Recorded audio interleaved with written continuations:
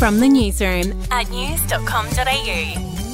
Hi there, I'm Andrew Bucklow and this is the latest from the newsroom. It's Monday the 25th of April. Well, hundreds of thousands of people paid their respects at Anzac Day dawn services around the country this morning. A service was also held in Gallipoli after the event was cancelled for the last 2 years due to the pandemic. It's been 107 years since the first Australians landed on the shores of Gallipoli, and since then, more than 103,000 Aussies have given their lives in service of the country. In other news, Prime Minister Scott Morrison has said that China building a military base in the Solomon Islands would be a red line. Mr Morrison said that the Solomon Islands PM has assured him a base won't be built after the country signed a security agreement with China.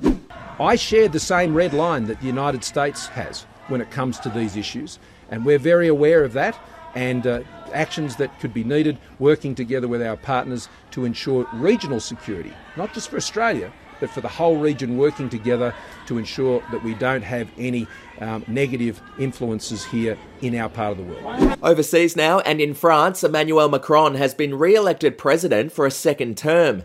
He beat his far-right challenger, Marine Le Pen, with 58% of the vote compared to her 42%.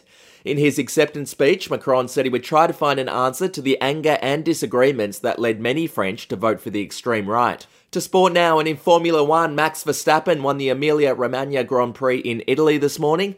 Aussie Daniel Ricciardo had an absolute shocker. He crashed into Carlos Sainz on lap 1 and put the Ferrari driver out of the race. Yeah, obviously not the way I wanted Sunday to go, of course.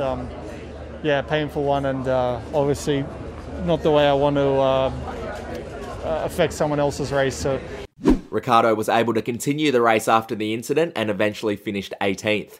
We'll be back in a moment.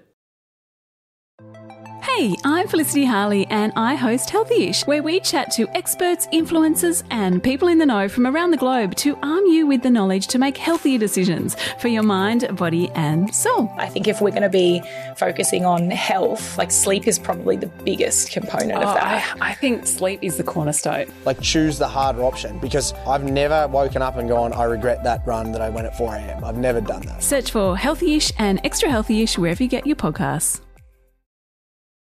To showbiz, well, Chris Rock's mum has spoken out about the Oscars slap and she's made it clear she's not impressed with Will Smith. Well, I told someone when Will slapped Chris, he slapped all of us, but he really slapped me. But so many things could have happened from that. Chris could have stepped back and fallen. Yeah. You really could have gotten taken out in handcuffs. And finally, Harry Styles brought out a special guest for his second performance at Coachella. Last week, he was joined on stage by Shania Twain, but this weekend, he was joined by Lizzo. The pair sang the One Direction hit, What Makes You Beautiful, and also Gloria Gaynor's I Will Survive. That's the latest from the newsroom. We'll be back with another update soon. Your update from news.com.au.